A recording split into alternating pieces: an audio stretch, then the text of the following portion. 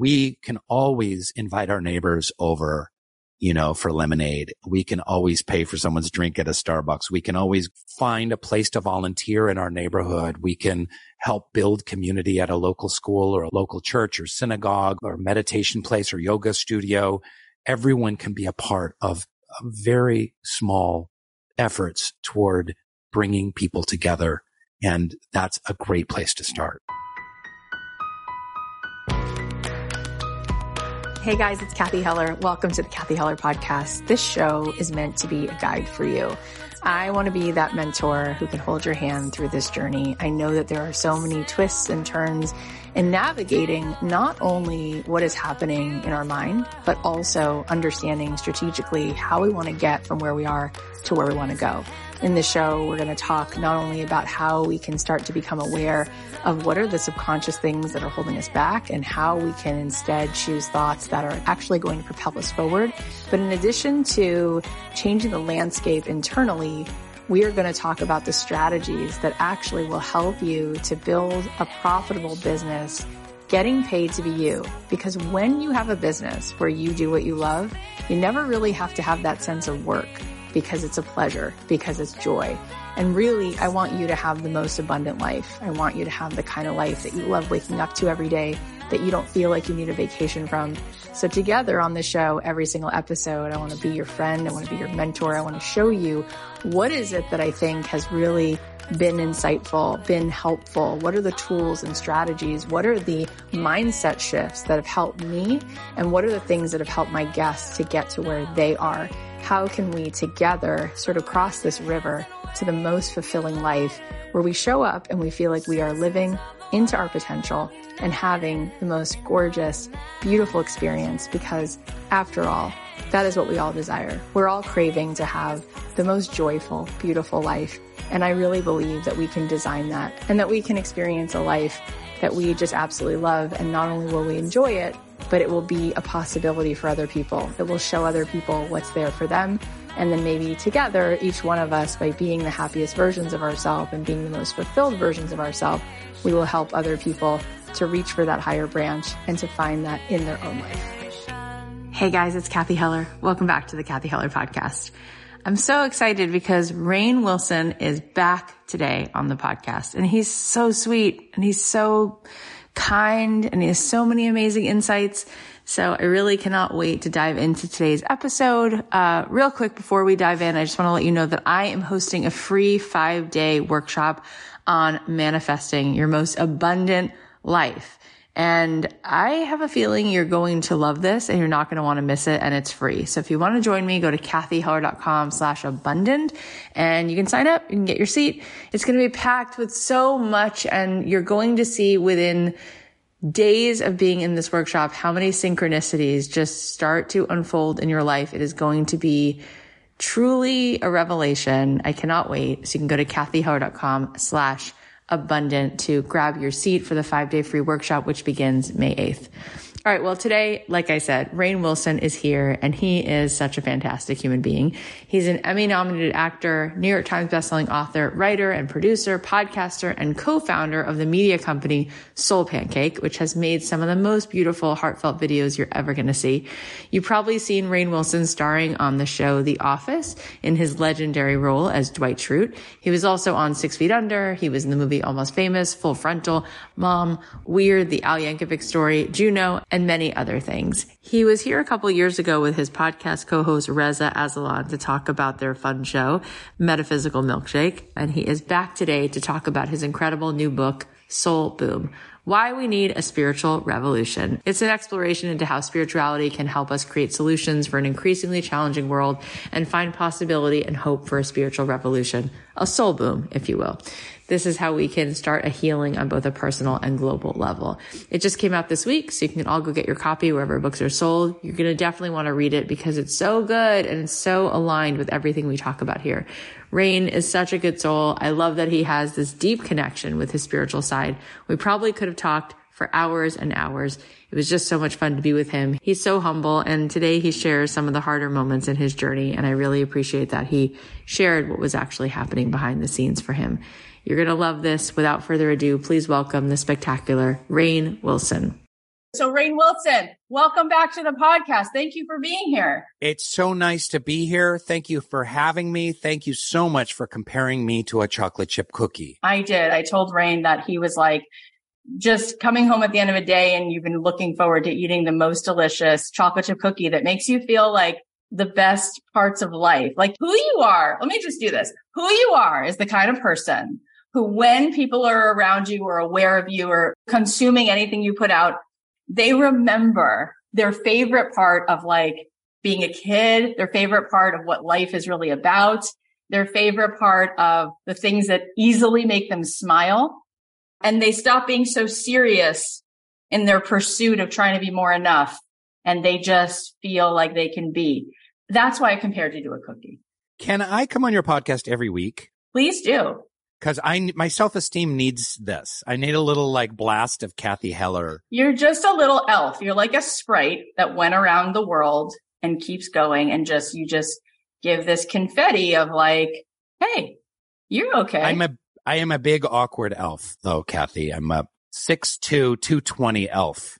So a 6'2" elf. Yeah. Well, it's kind of like the movie Elf. How funny that was that he was so giant. Yep. All right. Well, you went ahead and you wrote another book, and this one is coming out soon. It's called Soul Boom: Why We Need a Spiritual Revolution. And I'm so excited that you did this because it tells the truth, Rainn, of everything I just said that you are communicating all the time. It tells us where it's coming from. So let's talk about your own soul boom. Yeah. And then why you want to hopefully usher that into the world for everybody else.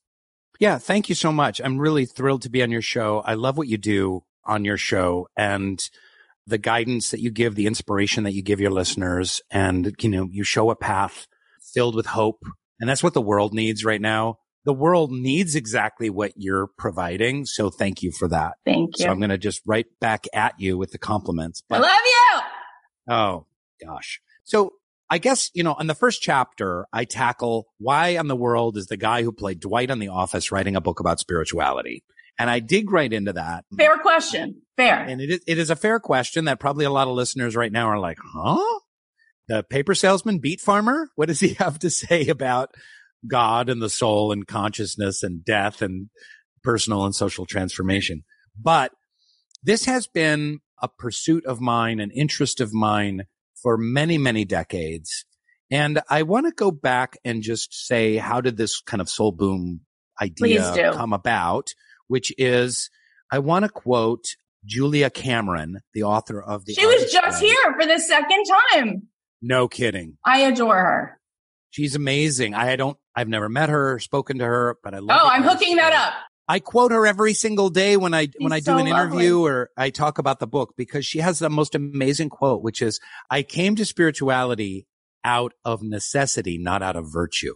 Why I love that is because this is how this interest started for me. So back in the 90s, I was out of acting school. I was in New York City trying to be an actor, and I was very, very depressed.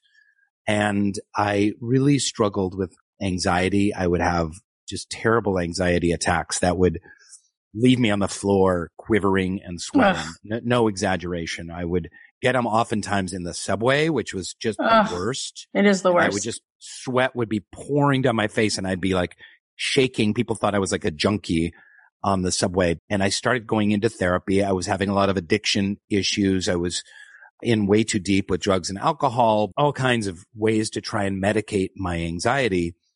And having grown up a member of the Baha'i faith, which my parents were, and Baha'is being so inclusive in terms of allowing for so many different spiritual philosophies, like we would read the Buddha and we would read the Bhagavad Gita and we would read the Bible and learn from all of these religious texts. I thought there in my short time as an atheist in New York City, being an artist, that maybe I needed a spiritual solution to what I was going through. I was in therapy, but I was really lost. I was very lonely. I was incredibly unhappy, and something was just completely out of balance. And that started me on a very long, decades-long spiritual journey.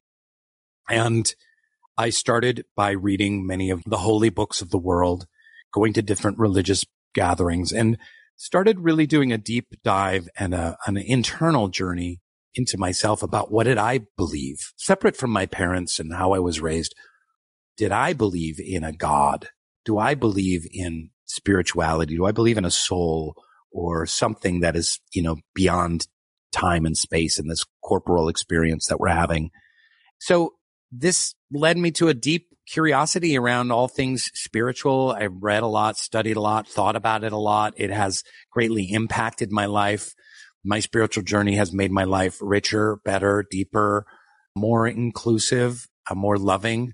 And I'm grateful for it. And so I just wanted to put it all down into book form.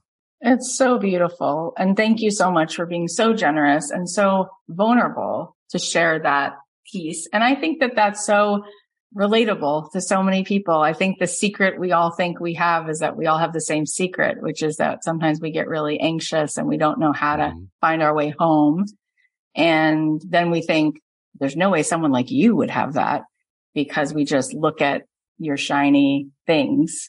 And so it's really cool that you let everybody in on that. And I love that not only did your parents sort of provide the beginning of this story with the Baha'i traditions and that's inclusivity is so beautiful. And, I love that you started to ask those big questions, like, could there be a spiritual answer for this suffering? And so I know that you gave us a little bit of an arc of that story, but let's go deeper. Okay. Since you started to experience different kinds of wisdom traditions and understanding, what was like the Control-Alt-Delete on the program? What was the beginning? Which door did you enter? Which experience? Which piece was one of the first dominoes that really fell that allowed you to go, oh, this feels like peace. This feels like equanimity. This feels like something I can really hold on to. Yeah, that's a beautiful question. And it's really important. And I'm going to give an answer that might surprise you and the listeners. And that is that a transformation happened inside of me when I started studying Native American spiritual traditions, especially Black Elk Speaks. And there's a book called The Gospel of the Red Man, which sounds kind of racist in its title, but it actually has an incredible amount of wisdom in it.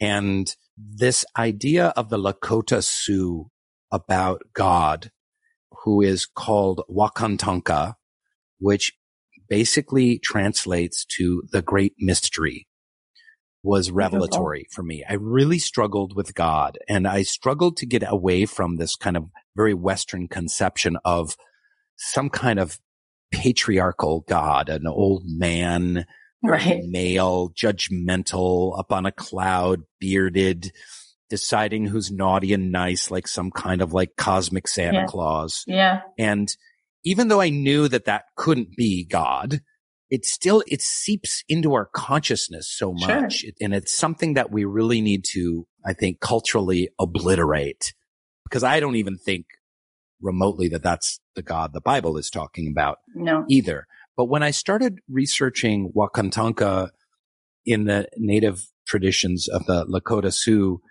it was a God that was so the previous God is anthropomorphized, right? So we put human qualities onto it and make him almost like a Marvel superhero with a lot of like powers, but it's like Thor.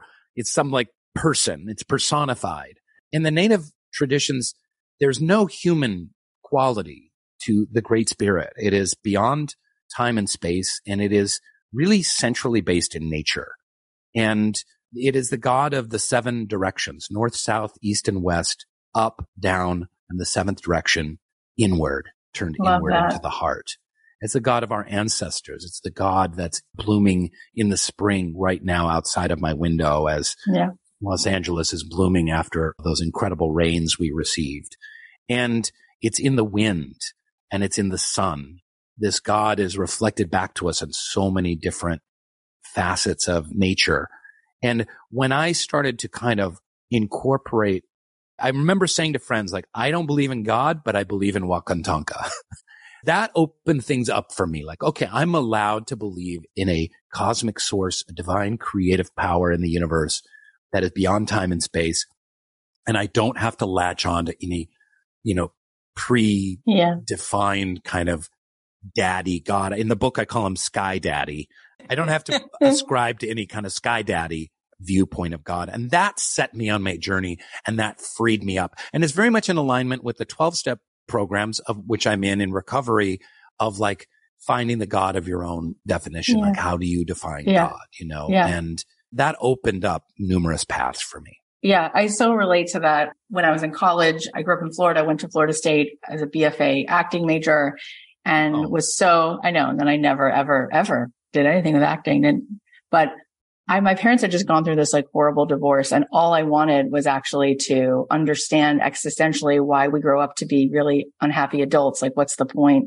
So I became a world religion major, and I started like peering into like Jainism and Taoism and Christianity and Judaism and Islam, and trying to find all the, you know, and I actually wrote this senior paper about Siddhartha and Moses, who both grew up as a prince in a royal family and then left that princely material world for a very spiritual, nomadic sort of world, and then kind of moved people to a middle place. And then I took this trip to Jerusalem, which was supposed to be for the summer. Like, oh, it's a cool thing to do. Go to Jerusalem for the summer. And I stayed for 3 years, and I studied Kabbalah with this beautiful rabbi and his family in the old city of King David's Jerusalem. And he said to me, the God you don't believe in, I don't believe in either. And it was the exact God you're talking about.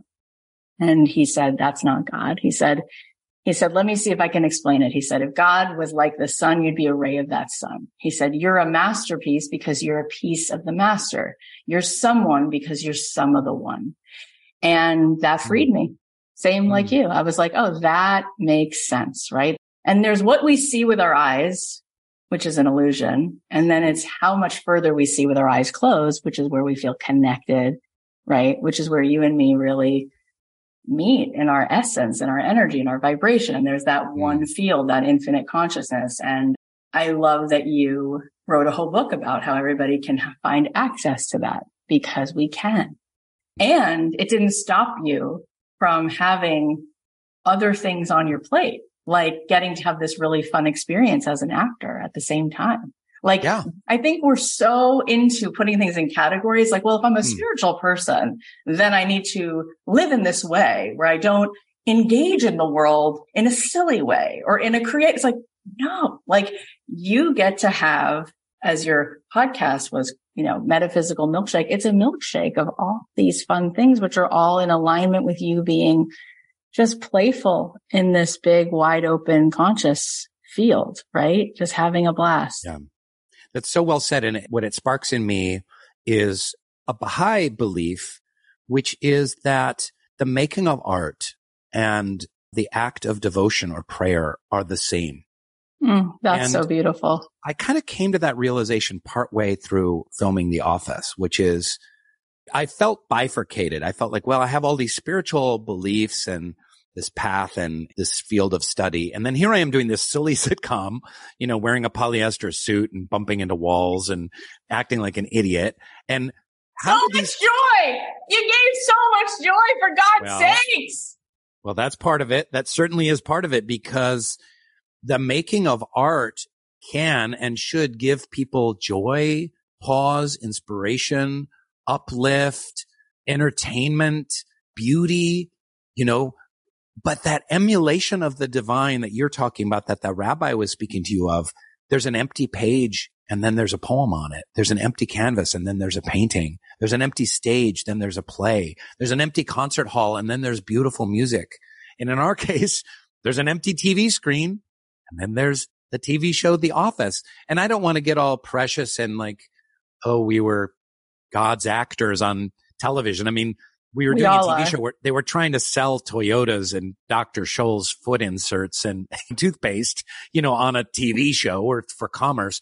But we were one of the few shows that were really allowed to make something artistic and lasting and beautiful. And the number of times I've heard from people that, you know, oh, my parents were going through a divorce and The Office brought me so much joy and laughter, or my sister was sick with cancer and we would gather and we would watch The Office together, or I've been struggling with anxiety and depression and we were able to laugh at The Office. Like, I see that there is a divine work in the creation of art It's emulating that divine impulse. It's bringing joy, like you say, to people and inspiration and uplift, which is a service to others. And there's something really mysterious about the creation of art, and for all the artists out there. And you don't have to be a professional artist. It's that spark of transcendence of making something beautiful and funny and good and lasting and meaningful. Yeah. I'm so blessed that I get to do both of these things. And you do them so well. And I think it's really palpable that once in a generation, sometimes something comes along and the essence of it is so genuine. And Brian was here, Baumgartner, and he said that Greg Daniels and him were walking and he was trying to explain to him what this is, what the office will be. And they were walking through a parking lot and he goes, you see that? And in the little concrete parking lot, there was like a little sprout of green, like a weed or something had like grown in between the cracks of the concrete. He goes, that's the office. That's what I'm trying to do. Oh, that's great. And Brian was like, oh, and he goes, I'm just trying to find the extraordinary and like ordinary things. And that's like the last line of The Office, right? Like, why did you make a documentary about Dunder Mifflin? It's like, isn't it just that it's the most ordinary things that are so beautiful? And I think that's why it pulls at everyone's heart. Like, there's something very singular about the cast, about the intention of the creation of it and how it was played. And it's not surprising that you have all of this background and depth, because everyone felt for 30 minutes when they watched it, like they could actually find something that felt like goodness and friendship and peace in a world where that's not often given out. So thank you for doing that. Thank you for being a part of such an ensemble gift.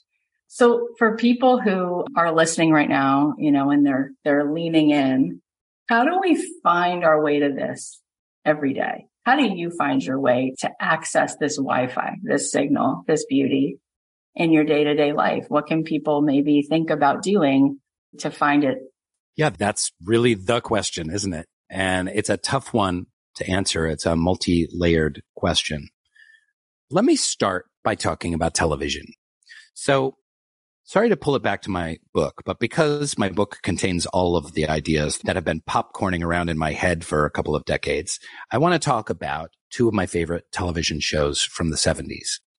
And hopefully I can stick the landing and pull all of this together. But two of my favorite shows from the 70s, because I'm old, were Kung Fu and Star Trek.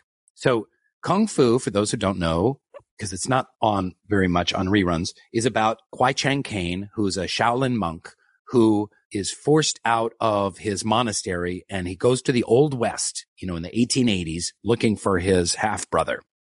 So here you have this Kung Fu master, a wise Buddhist Taoist monk, amidst the racist, materialist kind of cowboys and violence of the Old West. And of course, there's a couple of ass-kicking scenes in every episode. But it really is more about Kwai Chang Caine's struggles, his sharing of his wisdom with others, his overcoming his own worst impulses, and having great compassion for humanity in its really kind of like grossest stage of the cowboy era. So also Star Trek is about humanity. So it's about we're boldly going where no man has been before to seek out strange new worlds and new life and new civilizations, etc. But back on planet Earth, we have solved all of the great spiritual problems of the day. There's no more racism. There's no more materialism. War has been obliterated. There's even conflict has been kind of wiped out. Humanity has been allowed to evolve to its next phase. Now, Roddenberry never spoke about religion, but to me, it's very spiritual and very necessary to think about, where we could head as a species. So I use these two shows as an analogy for this one spiritual journey.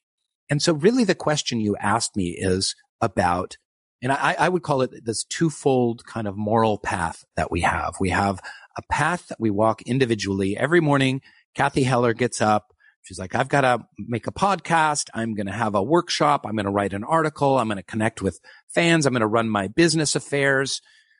But at the same time, I want to bring light and love and positivity. I want to work on some of the character defects that are in me. Maybe I'm got problems with being impatient, or maybe I'm too hard on myself.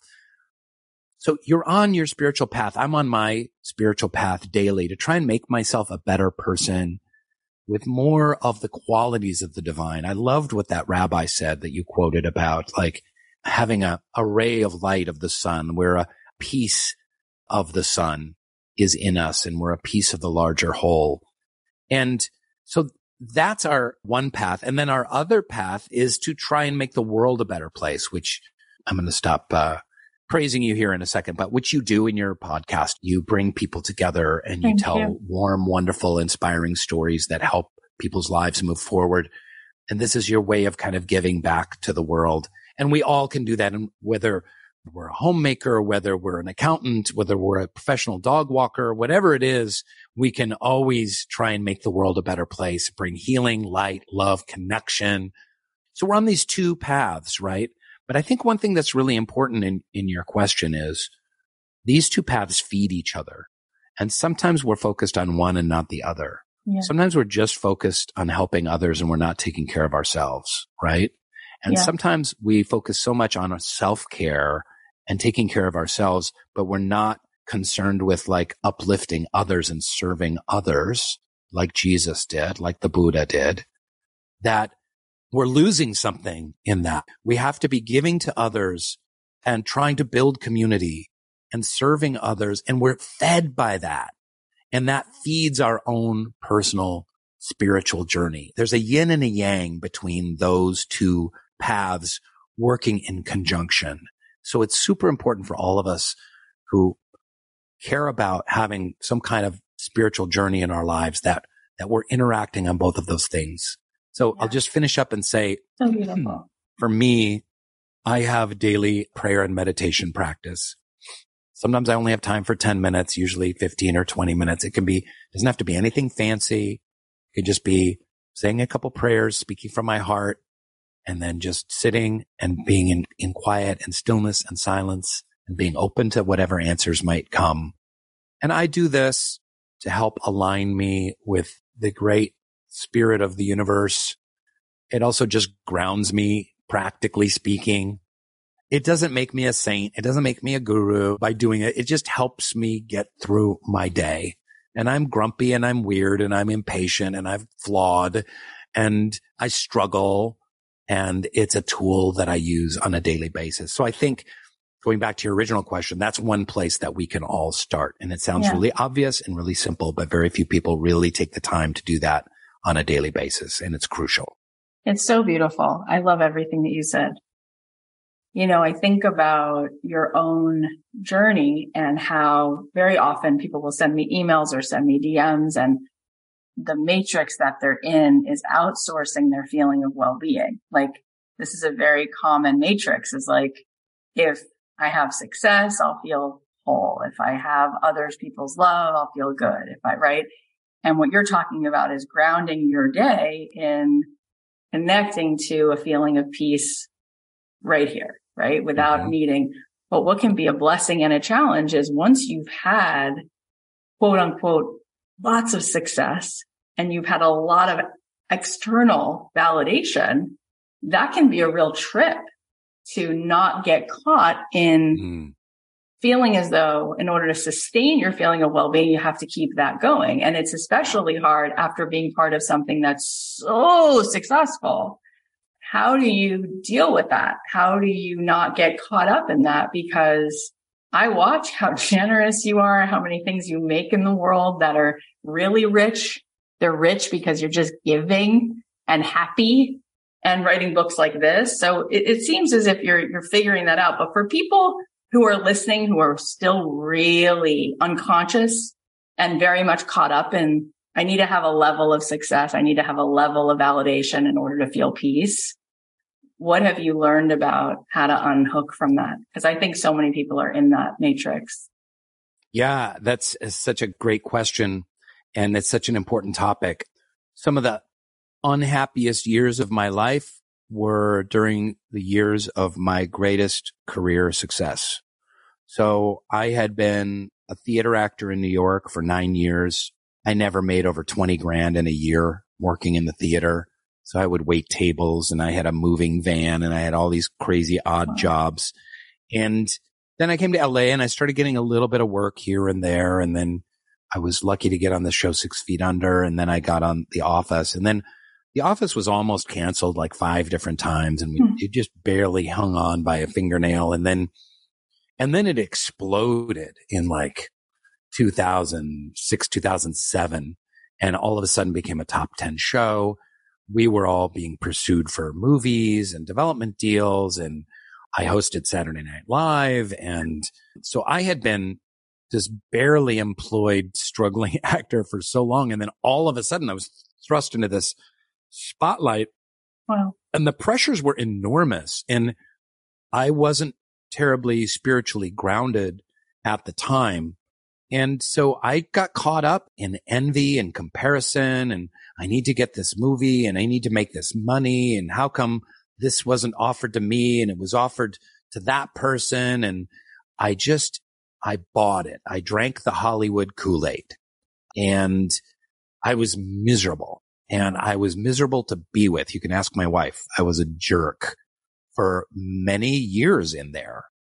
And I'm really grateful that I was able to get some really good therapy and that I had my 12-step recovery program and fellows in that program. And I was able to use certain spiritual tools and get out of it. And that really battered me for a couple of years. But it's so funny because I would imagine people looking from the outside like, oh, look at this guy. All of a sudden he went from obscurity to fame, and he went from like being nearly broke to having tons of money. And it must have been amazing. And it was a real struggle. It was some of the darkest, most difficult times of my life. It's kind of a cliche. It's kind of like, remember that show Behind the Music on VH1 back in the day where they would show every band had the exact same story? We toiled away in obscurity for the love of it. Then all of a sudden we became really famous and everything blew up, and it wasn't that bad. I mean, I wasn't, rife with debauchery, but at the same time, it was hard. And so I'm just so grateful that I had enough spiritual tools and foundation in place to allow me to get through that. And it's the central spiritual battle that we all have, which is the ego. The son of the founder of the Baha'i faith was a great spiritual teacher his name was Abdul Baha. And he visited America actually about 100 years ago. He came over from Persia and from the Middle East. And a journalist asked him, do Baha'is believe in Satan?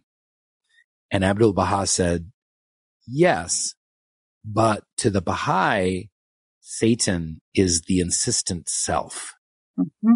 And I love that phrase, the insistent self. It's the ego, and whether you're looking in the Bhagavad Gita or the Vedas, whether you're looking in the writings of the Buddha or in the Bible, that self and passion, that selfishness, that ego, 9 times out of 10, that is our biggest obstacle in life and our biggest spiritual battle.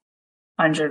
Wow. That's, again, extremely generous and vulnerable that you would share that, but it is that story from Behind the Music. It really is. And another great line from my rabbi, he said this to me recently. I said, what is it with this ego?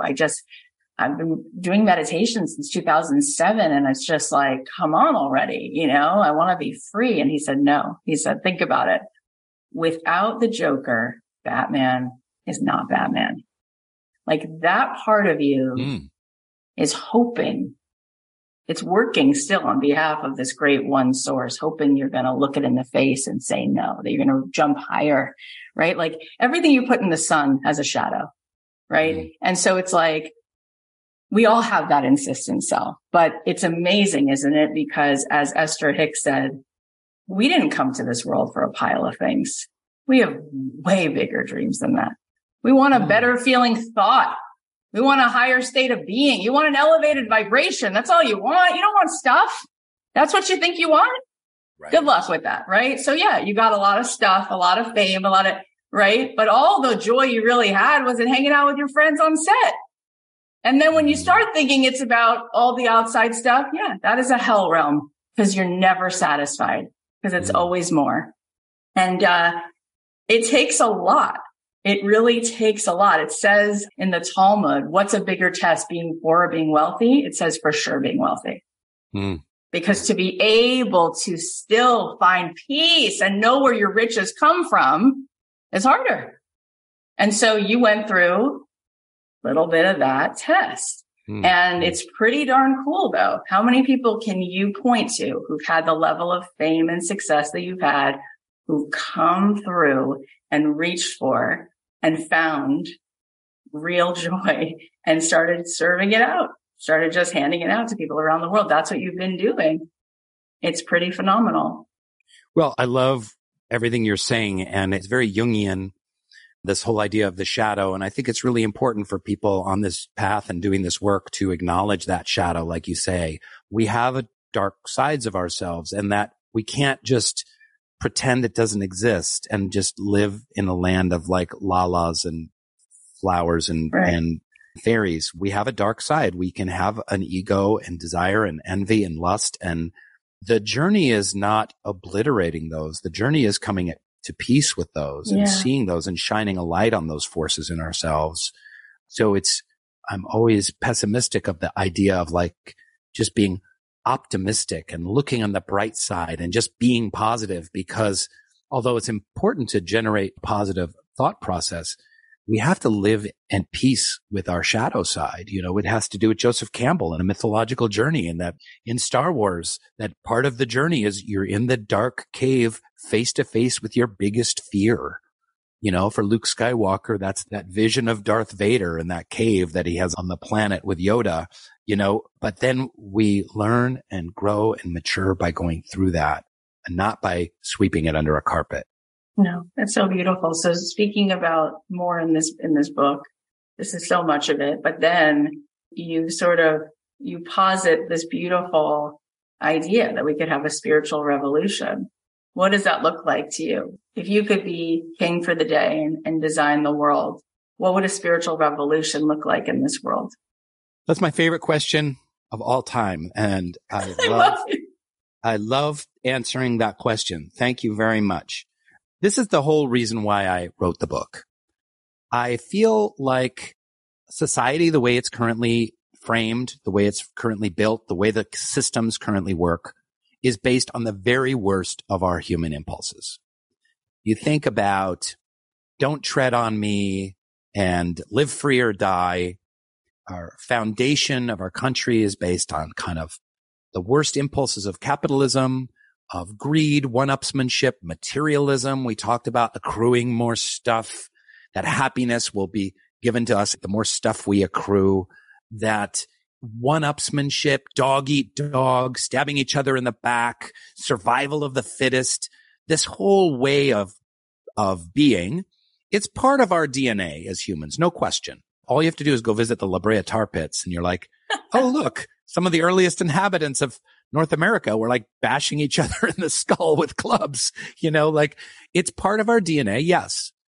But we also have another story to tell humanity. We're cooperative. We're consultative. We create community. We can love each other. We can support each other. We can help each other move forward. And humanity has also done that over the eons, but we don't look at that aspect of humanity. So I talk a lot about the mental health crisis that we're currently going through, especially with young people. It's so devastating. The anxiety, depression, loneliness, suicidal ideation, and actual suicide from young folks is just terrible. And there's so many pandemics going on in the world. There's, you know, climate change, racism, and income inequality. The list goes on.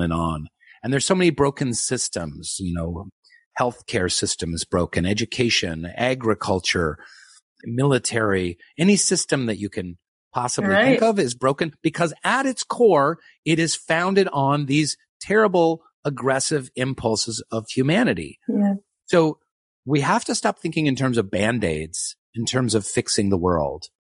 You know, let's take the political system. People think, oh, we just need to have more Supreme Court justices, or we need to stop gerrymandering, or we need to stop all these endless donations to the political parties. And once we fix that, then everything will get better. Well, no, because partisan politics is corrupt because it's based on venal power seeking.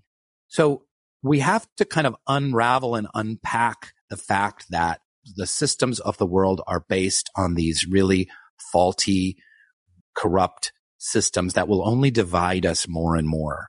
So I talk about this, the subtitle of the book, Soul Boom, is Why We Need a Spiritual Revolution. And so I write a lot about this, and then I want to leave us with hope, right? And we can make the world a better place, and we should make the world a better place. And the number one thing that we need to stop is pessimism. And I say, what are the 7 pillars for a spiritual revolution? And number 1 is foster joy and squash cynicism. That's something that you do, you've done on the show, you've done on this episode, but it's so important. It sounds obvious and kind of like, oh, that's kindergarten or it's Sunday school. No, it's transformative. We can spread joy and we can squash that cynicism in ourselves. If we are pessimistic and cynical, things go on just the way that they've gone on for the last several decades. And in fact, they get worse and worse. The forces of injustice want us to be cynical. They want us to be pessimistic.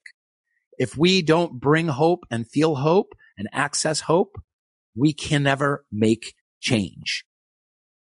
So I remember I had this acting teacher, this very famous director named Andre Gregory. He was the focus of the movie My Dinner with Andre, which is a classic. You know, the whole movie is a conversation at dinner between 2 people. And he would have tea with his students sometimes, and I had tea with him, and he's like, how are you feeling? And I said, well, I'm feeling kind of pessimistic. I'm feeling kind of down in the gills. I feel like, I don't know if change is possible, and I'm feeling kind of depressed about it. And Kathy, he grabbed my arm hard. He was in his 70s at the time. I think he's in his 90s now. He grabbed my arm hard. He looked in my eyes and he was like, stop it. Don't let yourself do it. Don't feel cynical. If you're pessimistic and cynical, they win. You want them to win? You have to keep hope alive. You have to stay positive. It's your charge. I mean, he really was hurting my arm. I was like, ow. And he sent me out the door with that charge. And wow. I saw things differently after that point. Now, there's a lot more specifics we could get into, but that's a good starting point for the revolution. That was so beautiful. And I love how you laid out, yes, human beings can be all of these things that are very negative and divisive, but we can also be cooperative and we can also be so kind. And Dr. Arthur Brooks was just here he runs the positive psychology department at Harvard. And he also happens to be a devout Catholic inside of Harvard, where like God consciousness is not necessarily the coolest thing. And he's such a beautiful human being. And he was talking about this research that they have that unequivocally shows that people prefer other care to self-care. That the way we're wired is that we actually get a biological upgrade and a psychological upgrade when we do kindness for other people, when we give money away, hold the door for people. And so I love that data because that shows that really is how we're wired. And so don't give in. They do win when you give in. I guess one of my questions is, I know one of your friends or frenemies, Ron Krasinski, during the pandemic did that Good News Network. He was. And I feel like I would say to friends of mine, we live in LA, like, why can't that be? Like, stop it already. Like, why are we watching these like black holes of garbage, CNN and Fox News and all? It's just it's so bad for our nervous system, right? Why can't that be it? And he said, my friend in Hollywood, he's like, nobody really would watch that. And I'm like, but what do you mean? People like watching it. And he said, because it's not bold and salacious enough and people like drama. And I'm like, but that's so patronizing. That's so patronizing because people loved it. So I guess, you're in this world. You are literally in this world of creating content that is beautiful and sweet, right? How do you think we make that more prevalent? How do you think each of us can do that in our own little worlds, in our living rooms, in our own communities? Because when you go to dinner with a friend, people say, what's the tea? Give me some scoop. Those are the stories people tell, but it's even more interesting to tell sweet things. It's even more interesting, right? And so I guess I'm saying, what have you learned about that and how we can lean into that without feeling like it's cheesy, but it's actually compelling. It's actually juicy, right? To focus on that stuff. I'm just so curious because I would love to see that that's more of what we're all thinking about and looking at and focusing on. Yes. So at our most basic and base human instinct, we want the salacious, right? And being outraged is part of that. And our whole media system is set up on outrage. If you just open any news page, a news aggregator, it's going to have something that is going to make you want to click on it because you're like, oh, I can't believe that. Right. And because our media system is, again, based on this capitalist idea of it, making a lot of money through advertisements and click-throughs, it needs you to click. So that is an easy, simple way to get you to click. There is, however, another impulse that needs to be cultivated and trained, and that is people really wanting to build community and cooperate with one another. We felt that after 9/11, where people came together in horror and disgust and shock at what had happened and seeking community and healing with one another. We felt that during the early days of the pandemic. Remember people clanging the pots and pans in New York to thank the frontline workers that were saving lives. It was so beautiful. And that can be nurtured. That can be cultivated. And actually, some of the most shared stuff on the web is inspiring and uplifting stuff. So I had a company for a long time called Soul Pancake. I know, it's the sweetest. And it was an inspiring media company. And our business model was to make the world a better place and provide media. And guess what? We had 1 billion video views, over 3,000 pieces of content. Like there's audiences out there for this, but it takes more work and it's a little bit more difficult. I'll give you a story as an example. One of our shows on Soul Pancake was called My Last Days. It was created by the great filmmaker, actor, Justin Baldoni. And it was about people at the end of their lives and what life lessons they had now that they were facing their own mortality. Sounds dark, sounds a little scary, sounds depressing, not depressing at all. Super uplifting, joyful even. We went and pitched it as a TV show around LA. And I'll never forget, we went into MTV and we gave them our little spiel and our slideshow. And then we're like, we want to show you a sizzle reel, they call it, like a 3-minute, 4-minute, like best of the show. And we want to show this to you. And so we put it on, we darkened the lights, and there's 3 or 4 executives there, and we showed them. And then the lights came up and they were sobbing. I think 3 or 4 executives were crying with joy, just like moved. Their hearts were moved. They were tears, literal tears, not metaphorical, literal wet stuff on their faces from tears. And immediately they were like, we're so sorry. No, we can't buy this show.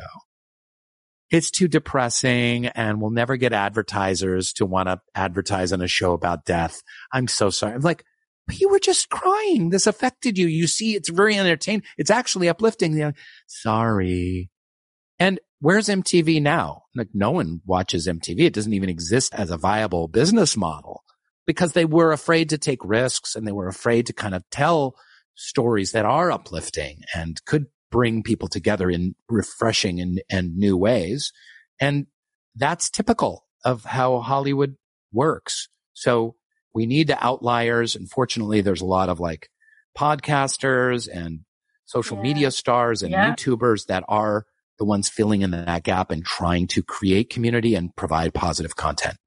Yeah, I love that. And I know Justin, he's a friend and he's amazing and such an exquisite human being. And in 2007, I created a TV show with Lisa Henson, Jim Henson's daughter, and it was called Peaceful Place. And it was all about teaching mindfulness to kids. And we made puppets, and I'm a songwriter, so I wrote all this music. And we went to Disney and Sprout and PBS. And in the end of the end, they were like, you know what?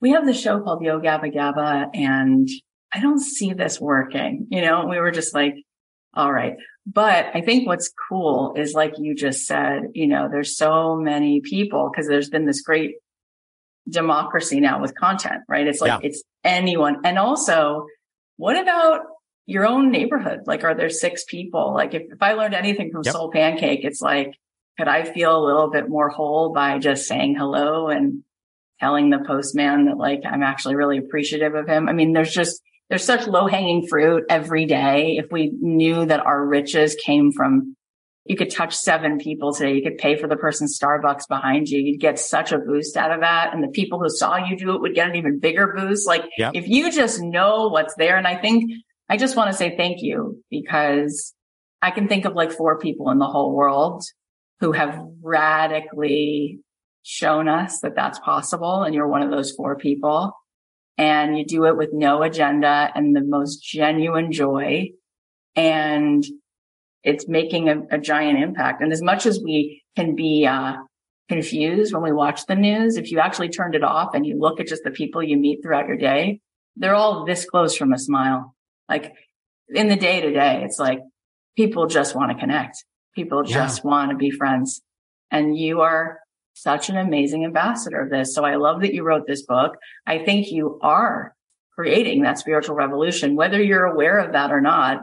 I think you are. I'm friends also with Brad Montague, and because of you, like you gave his work so much life, and this is giant, 1 billion views. Like this is crazy talent, but it's not just in all the views. It's in all the ripple effects of every day that you live here and how many people you're present with and the way you say their names and all of that. It's going a very long way. And we all want to be a part of your spiritual revolution. So thank you for writing this book. Yes. Thank you so much for your kind words. And, the book, I don't have a whole lot of answers. It's more posing a lot of questions, but I think it's a discussion that we can all engage in, and it's super important. But just going along to what you said there, I just want to say one last thing, which is one of these 7 pillars for a spiritual revolution is it's grassroots, baby. And I think that we can feel overwhelmed at all of these broken systems that I mentioned before, but we can always invite our neighbors over, for lemonade. We can always pay for someone's drink at a Starbucks. We can always go on meetup.com or Nextdoor and find a place to volunteer in our neighborhood. We can help build community at a local school or a local church or synagogue or meditation place or yoga studio. And everyone can be a part of very small efforts toward bringing people together. And that's a great place to start. I think that's so it. And I just want to tell you this really fast, which is that a friend of mine, because I know how much you love beautiful things and this will touch your heart. A friend of mine wanted to start doing good stuff. So she was like, the next person who tells me about an opportunity, I'm just going to say yes. So her friend said there was this thing called NODA, No One Dies Alone. She's like, well, that's a big one. He said, you can volunteer to go to the hospital and sit with people when they die who don't have friends or family. So she said, okay. And so she did it a couple times. And she appreciated the experience. So she did it a 3rd time. And this is what happened last week. She said, you won't believe this. I was so moved to tears by this old man who passed away. Couldn't stop crying, was there with him, holding his hand, stroking his head, feeding him ice chips. And I called my mother and said, I can't get over this. I'm just so tortured. And I have such grief for this man I never knew. And the mother said, what's his name? And she doesn't know why she asked, what's his name? And she told her, and the mom was quiet on the other side of the phone. And the mother said, that man was the OBGYN who delivered you. Oh my God. She said, he brought you into this world. And she said, do you remember I told you when you were born, you went to the NICU and that doctor was so instrumental. My God. She said, look how it turned out that you got to be there to repay him, to help him exit. My God. And that's so beautiful. Rainn, I just tell you that story because you deserve to hear stories like that every day, because you've bumped into those spiritual synchronicities so often, because instead of deliberating, you just go do the next right thing. And what a gift that those things are right there, available for us all the time. And holy smokes, does that change the world? Like trying to tackle it from this giant, like partisan, it's like, oh my gosh, good luck, but the way you've been doing it, and we can all do that. Yeah. So we're all connected. The separation is an illusion. And that's just beautiful. Amazing. That story just reminds me of you more than anyone else. It reminds me of you. Yeah. All right. Tell us where we can buy the book. You can buy the book at a bookstore. Soul Boom. Why We Need a Spiritual Revolution. It's out April 25th. But thank you so much. It was such a joy speaking with you, and keep on with your bad self. You keep on. Oh, stop. Thank you so much. You're the best. Thanks, Loved Kathy. it. Thank you. I love chatting with Rainn. He is such a gift of a human. By the way, if you haven't seen the recent viral video of him on the airplane, you probably need to see that because it's hilarious. All right, here are the takeaways. Number one, there is a divine work in the creation of art. It's emulating that divine impulse. It's bringing joy and inspiration and uplift, which is a service to others. Number two, no matter what our role is, we can always try and make the world a better place. We can bring healing, light, love, and connection. Number three, the journey is not obliterating our dark side. The journey is coming to peace with it and shining a light on those dark forces in ourselves. We have to live at peace with our own shadow side. We learn and grow and mature by going through that, not by sweeping it under a carpet. Number four, we have another story to tell humanity. We're cooperative. We create community. We can love each other. We can support each other. We can help each other move forward. Number five, foster joy and squash cynicism. We create change when we bring hope. We feel hope. We access hope. You have to keep hope alive. You have to stay positive. It's your charge. Number six, we can always invite our neighbors over for lemonade. We can always pay for someone else's Starbucks or volunteer or build a community. Everyone can be a part of a very small effort towards bringing people together. And number seven, separation is just an illusion. We are all connected. Thank you so much for listening. Thank you so much for being here. I never take it for granted. We have so many good episodes that are coming up. I know you always hear me say that, but it's true. We have so many good episodes coming up. So please make sure that you follow us on Apple Podcasts or Spotify, wherever you're listening. And if you're a fan of what we do, please leave us a rating and a review because it helps other people find the show. And if you can think of one person who would appreciate this podcast, please send them the link. You could text it to them, you could email it to them, or you could post about this on your Instagram and you could tag Rainn Wilson and let him know how much you appreciated it. But please share the show because it helps so much for us. But I think also these conversations really, truly help other people. And so I want them to be shared. Last thing, if you want to join my free 5-day workshop, it starts May the 8th. You can sign up at kathyheller.com/abundant. And we're going to talk about all things manifesting, all things creating abundance in your life. You are going to love it. I can't wait to see you there. I love you. I'll leave you with a song of mine. Have an amazing weekend.